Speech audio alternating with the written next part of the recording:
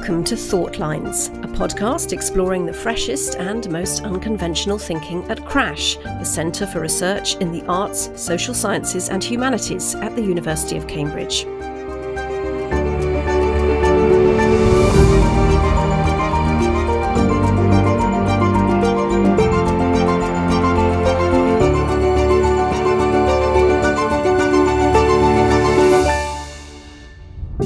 I'm Catherine Galloway, and in this episode we're exploring the road we've already travelled with smart, social and virtual media, and asking if we're really sure we have the tech we deserve, or could it be better? Hey, Siri, what do you think? I don't have an answer for that. Never mind.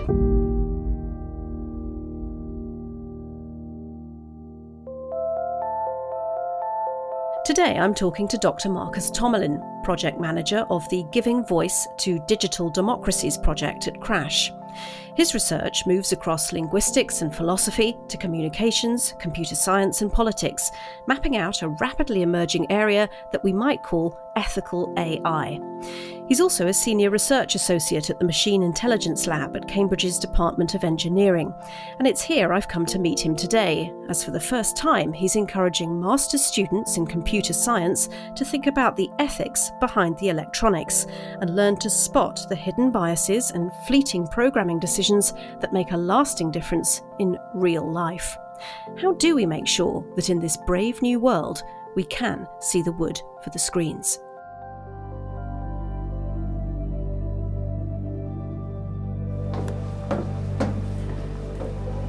Dr. Tomelin, hi, I'm Catherine. Pleased to meet you. Thank you for having us. Who are we going to meet today? We're going to meet a class of MPhil students, all of whom are focusing upon advanced topics in machine learning and natural language processing. Okay, well, let's meet them. We did find some bias in the machine translation case. In English, even though it's a non-gendered source sentence, the secretary is attractive. In French, where you have to choose a gender, the secretary becomes a female when they're attractive, and they become a male when the secretary is intelligent. So that is sort of a clear manifestation of bias. There's a question as to whether or not you want your machine translation to emulate the way people speak. Because obviously if we've got an overabundance of male data, then is your translation system going to speak like a man? Is that something that we want? Obviously this is broader than just translation. So if you think about virtual personal assistants, Siri, Cortana, whatever, and people always say, oh, well, of course, but you can select a male voice. But nonetheless, the defaults in the majority of cases are female. Do these corporations have some responsibility to do the societally beneficial thing in these cases? Is there some role of regulation or legislation there? Well, could I just ask, picking up on what you've both just said, can we have a crack at just going around the table quickly to complete the sentence, ethical tech is? Ethical tech is, that's what it is. Ethical tech is difficult. I don't think there's such a thing as ethical tech. I think there's tech, and it has an ethical impact.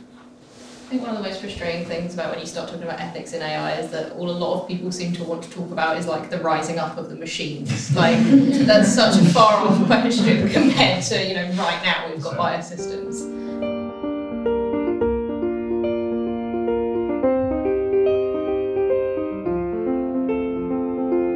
Dr. Tomelin, just coming out of that class, I was very conscious that you're shaping a generation. They're all in their sort of mid-20s, your group there. You're shaping a generation that is going on to be either academics or programmers or both. What do you hope for them? I hope that by participating in sessions like that, they have an opportunity to reflect upon some of these issues more deeply than they've done so far, and that will influence the kinds of systems that they end up developing in the future when, as you say, they become some of the influential programmers either within academia or within leading corporations. The girl that was presenting today had an Obama-style sticker on her laptop, I noticed, that said, "Yes, we code," and I thought that was a very cool sort of hopeful gesture towards the future, and yet also quite retro. Yeah, and I think that's, in my experience, that's not atypical. I think particularly that generation, the ones that are in their kind of early to mid-20s that are coming through. This is a generation that hasn't really known a world without these technologies. Yeah. These aren't things that they've had to figure out how to use, after they've already reached maturity. That they were already familiar with these technologies when they were children. And that puts them in, I think, a really powerful position to influence how these technologies develop in the future.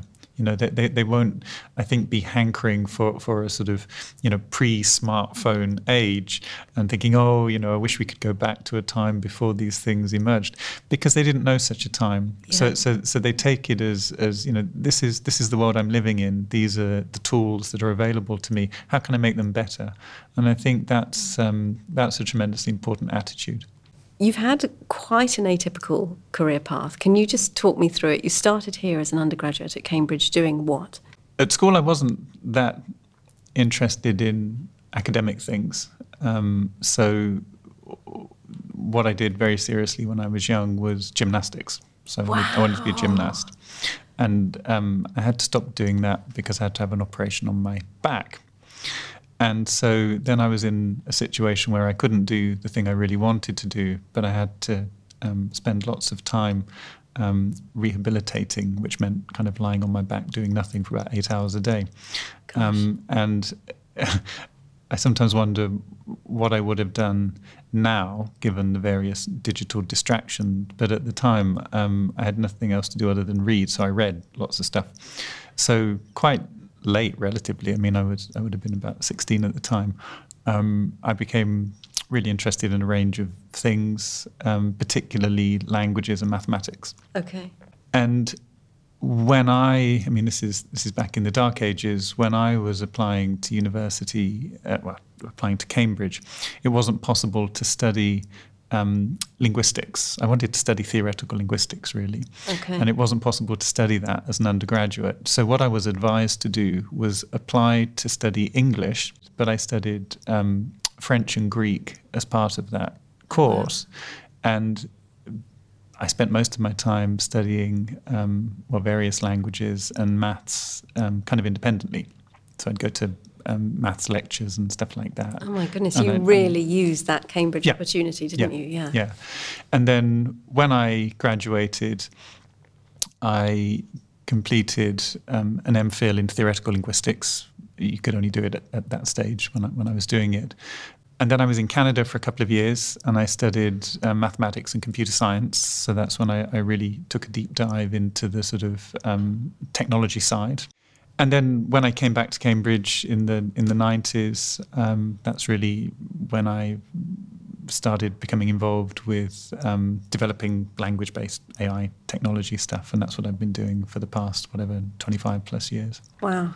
So you came back to Cambridge to do a PhD, and you were in the engineering department, and that fundamentally is where you are most of the time. But then your interest in arts and humanities has come back with Crash and with this digital democracies. And it never really went away. I mean, even when I was primarily based in the engineering department, I was always sort of publishing things in relation to various arts subjects on the side, linguistics and literature and stuff like that, just because I You don't got know. a bit of a loose end. Yeah, it was. Had a bit of time on your hands. It was stuff I did in the morning, in the evening, at weekends. It was fun. I found it. It was different to what I was doing from 9 to 5. So I think I always kept myself refreshed by publishing across a wide range of domains. But so much of academia isn't that. What do we miss by staying in our boxes? You miss all the interconnections between the different domains, the different fields, and you realise that there are insights that can only be obtained if you step outside the very carefully placed lines that you're supposed to confine yourself to. And to be honest, that can be fun as well. Why do we need computer scientists to think about ethics? You've brought this into the computer laboratory here. Why did you very much want it to happen? Because I think many of the technologies that are widespread already and will become even more widespread in the future have an impact on our societies. They have an impact on our behaviour, the way we interact. And therefore, I think the people who are responsible for designing those systems should think through the ethical and social consequences that those systems may have. And what they conclude about those things may have a significant impact on the systems they design. Who else should be drawn into that conversation then? Who else do you want round the table when you're saying the technology that will be shaping our lives, we need to be talking about that with who? I think the net should be cast as wide as it can be. I think obviously people on the technology side need to be involved, so computer scientists and people studying information engineering, things like that. But I think also obviously people from the arts and humanities and social sciences, particularly philosophy, particularly sociology, and also psychology. I also believe that those groups shouldn't just talk to each other within academia. I think it's essential that those groups are drawn into conversations at the governmental level, because if the government is making decisions about legislation relating to some of these technologies, it's absolutely crucial that the ministers and their aides who are developing that legislation understand the technologies that they're legislating about. And so that conversation has to involve a large group of people. What about the corporations themselves? Would you give a seat round the table to the Facebooks, the Googles? Yes, no, absolutely, because in the last 15 years or so, these have become some of the most significant groups that are generating and creating these technologies. It seems to me obvious that they need to be involved in the conversation. It seems to me that we're living in an age of anxiety, an age of environmental anxiety, political, cultural, technological. The internet can be a very angry as well as a very anxious place. And I know that you've got an interest in studying how hate speech disseminates. Can you tell me a little bit more about that? Yeah, so it's well recognised that hate speech online is a problem. Currently, there's no easy way to avoid being the recipient of hate speech. The standard process is if some sort of hateful content is posted on your Twitter feed or whatever, then the only way you can do anything about it is by raising it with the social media provider and then asking them to remove it if they believe that it contravenes some of their guidelines. But arguably the damage has already been done at that point because the recipient has already read the message and has already been damaged by it. So the sorts of things we've been interested in developing are what you might think of, ways of quarantining that information. So rather than anyone, whether someone in government or someone who belongs to a corporation, deciding what can and can't be posted, a quarantining system would automatically assess the content of the message and give an indication of the likelihood that it could be classified as hate speech. The systems could look out for certain triggers and then automatically signal to the intended recipient, whether it was one person or a community, that possibly this is something you don't want to click on? Yes, and it could be set up in various ways. So the original recipient of it could receive just a little trigger warning saying this appears to be, sexist hate speech. Do you want to read it? And even if that person said, yes, I'm happy to read this, it could be set up so that anyone else looking at that person's Facebook feed or whatever also sees the same trigger warning, because just because person A is happy to read the content, person B might not be. So what you're talking about is potentially setting up kind of buffer zones on social media and across the internet, across various systems. Is there an appetite for that? Is there agreement that would be a good thing, or are you getting people saying, "Oh no, that's actually curtailing freedom of speech. That's against the whole point of the internet. It's meant to be a free-for-all"? As with everything that relates to kind of online interactions, consensus never occurs. But I think there's a sufficiently well-developed sense that hate speech online is a problem, particularly in relation to vulnerable groups, whether that's adolescents, whether that's particular social groups. And therefore, I think at the moment there's a sufficient sense that something needs to be done to offer greater protection to those groups, and that something is better than nothing at all, and something that was proactive would be better than something that's reactive. In other words, that only kicks in after the person has complained about the content. If they could be protected from it before they've been forced to read it, that seems a preferable scenario. I know that the original academic paper that you wrote on this subject went a bit viral, didn't it, for an academic paper? And it was downloaded more than 5,000 times, which is a lot. What did that tell you? As academics, we sort of expect relatively small numbers of people to read the work that we produce. So it was, I guess, heartening to know that it had generated some interest. And I think that in itself indicates that these sorts of initiatives are very much of the moment.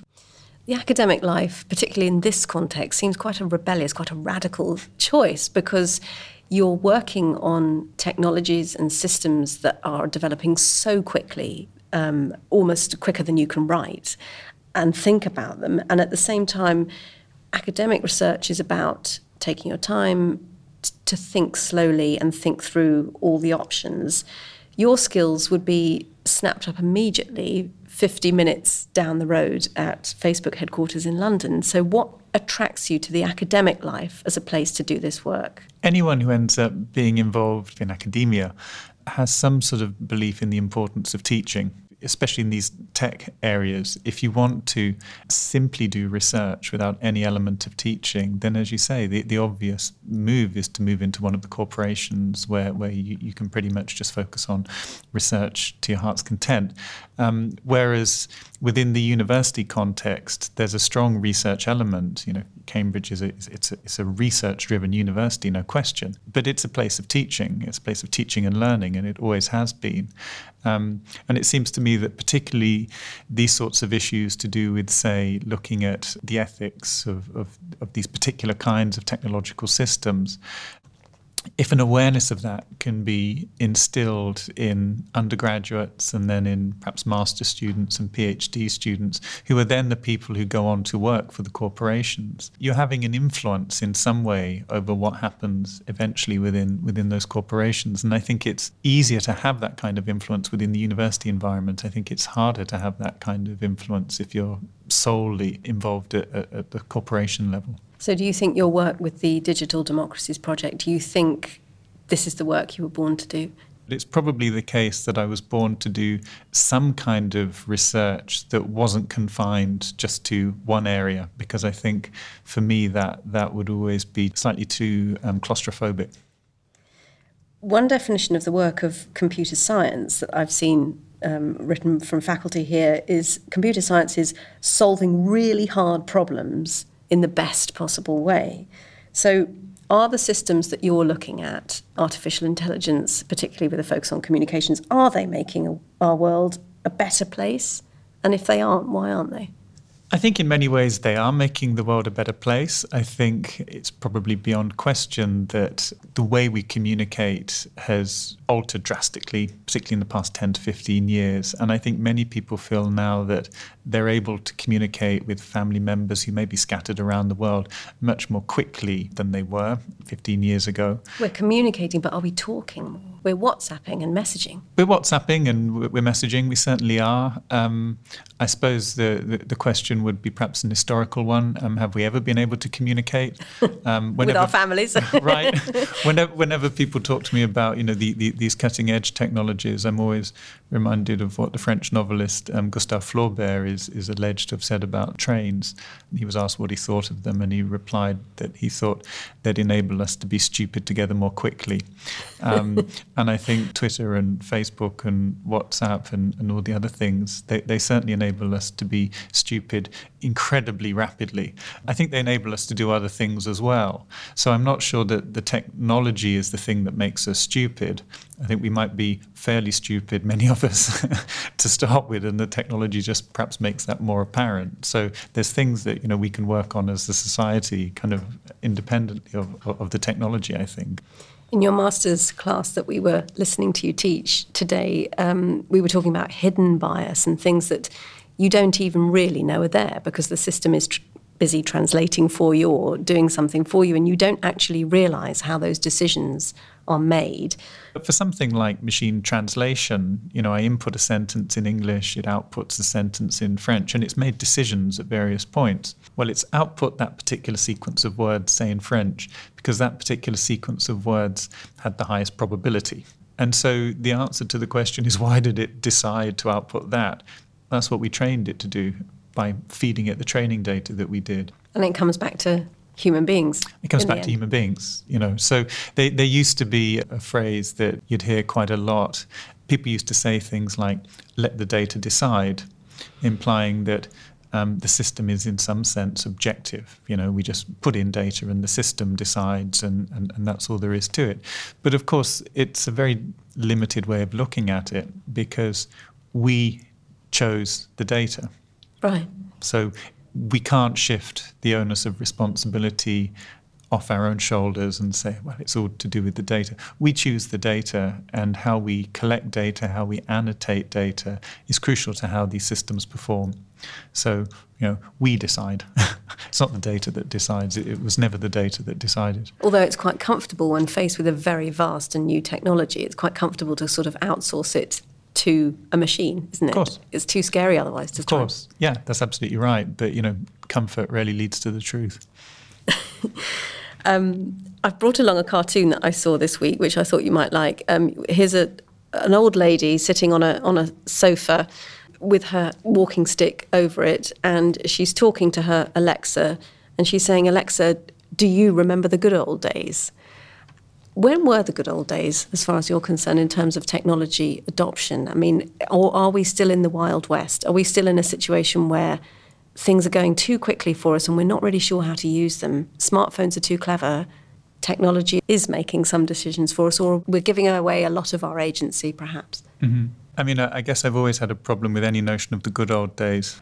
It's certainly the case that the pace of change at the moment is faster than any of us have experienced previously. I mean, really, 4 to 6 months is quite a long time in this sort of domain, and a state-of-the-art technology that's very much in place, it's highly unlikely it'll still be the state-of-the-art technology in a year's time. It probably will have been improved on several times in the space of a year. And knowing how to handle that pace of change is extremely difficult. It's very hard to establish a sort of focused research emphasis on a particular topic, because the temptation is to keep running after these other apparent improvements. So certainly from the perspective of someone involved in this stuff, I'd hesitate to say, the present constitutes the good old days. I think just the rapidity of it, that alone makes it difficult to decide what to focus on. But then I don't think the good old days were, in the 90s or the 80s. I mean, things were simpler then, things were slower then, but the systems were far inferior. I mean, just far inferior to what they are now. So it's exciting that at the moment the systems have reached a point where they're starting to be used in really quite a widespread way. That's exciting. But it means that we have much greater responsibility for the technologies we develop. Can I ask you about your own tech use? I mean, can you switch off? Do you switch off? Are there some aspects of social media or whatever that you just don't engage with? Or are you sampling, looking, checking, swiping? I'm sort of doing both. So my view of social media is that I believe it's important from an institutional level, but then I also switch off in that I don't own a phone. You don't own a phone? You don't, what, at all? Not even a sort of Nokia brick? No. How does that work? Quite easily, I'd recommend it. So people are sending a carrier pigeon to your college or whatever? Well, email, you can always be accessed via email and stuff like that. And it's very rarely the case that someone gets grumpy because they can't just text you or something. Right. It's like, well, if it's worth communicating, put it in an email. And if it's not, then hey. But how do you check your email? I mean, what about that thing? I mean, I saw a very amusing statement the other day about somebody saying, the doorbell industry is in crisis because of millennials keep texting here. So how do you manage? My heart bleeds for the doorbell manufacturers. Yes, well, I mean, it's a serious problem. Well, I mean, checking email, I have a laptop and my life sufficiently tedious in some ways that I spend a lot of time sitting at a desk in front of a computer screen, so I can always see when email comes in and I can respond to it. And if a friend's late for the cinema, then you just patiently wait. I Old wait. school. And it's time to think. That's amazing. Where next? Where next? Well, with these sorts of areas, the sort of ethical and social impact of these sorts of technologies, at the moment it feels that there's so much to say about that for the foreseeable future. But in these areas, the foreseeable future is probably, a couple of years max. But if you're able to anticipate that to some extent, then it puts you in an interesting position. We've already seen situations, as you suggested earlier, where the technology has kind of outstripped us. It's already doing things, and we're starting to theorize about whether it should or shouldn't be able to do that thing. And it's like, well, that's too late. So you have to try and anticipate. You have to try and think, well, it's likely to go in that direction. So what do we need to think about in advance so that if it does go down that direction, we've got some kind of framework or some sort of rationale for handling it in a certain way. Most people really hadn't heard of something like a smartphone until about 2008-9. Would that be right? Where are we going to be in 10 years' time?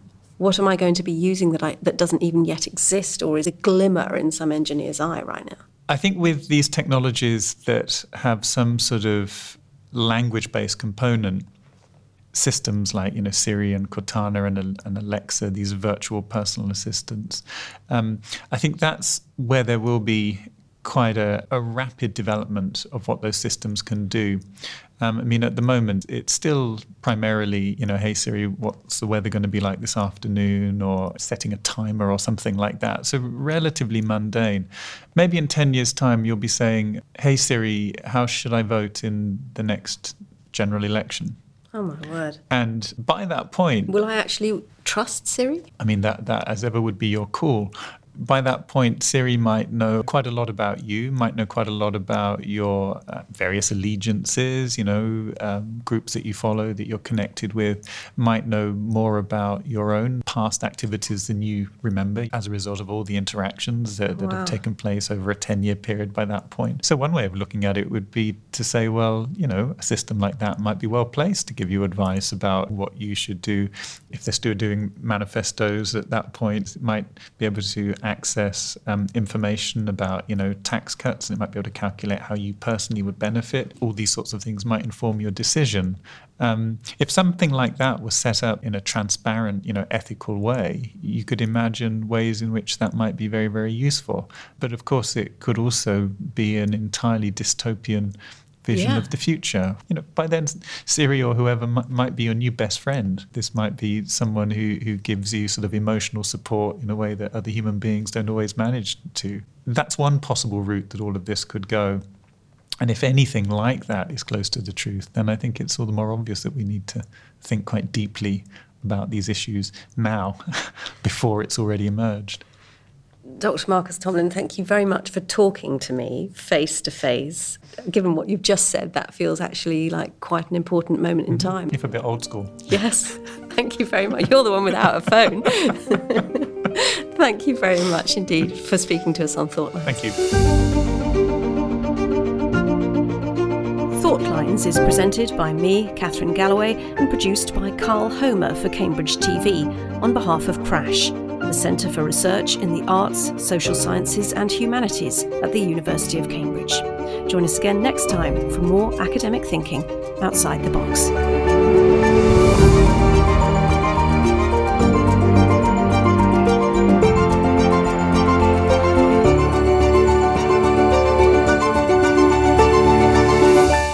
Just love it if one of these systems had like a sweary option. Yes. Like, I would put it on. So if I said, hey Siri, what's the weather going to be this afternoon? I'd like it to say, Google it yourself, you lazy I would love it, right?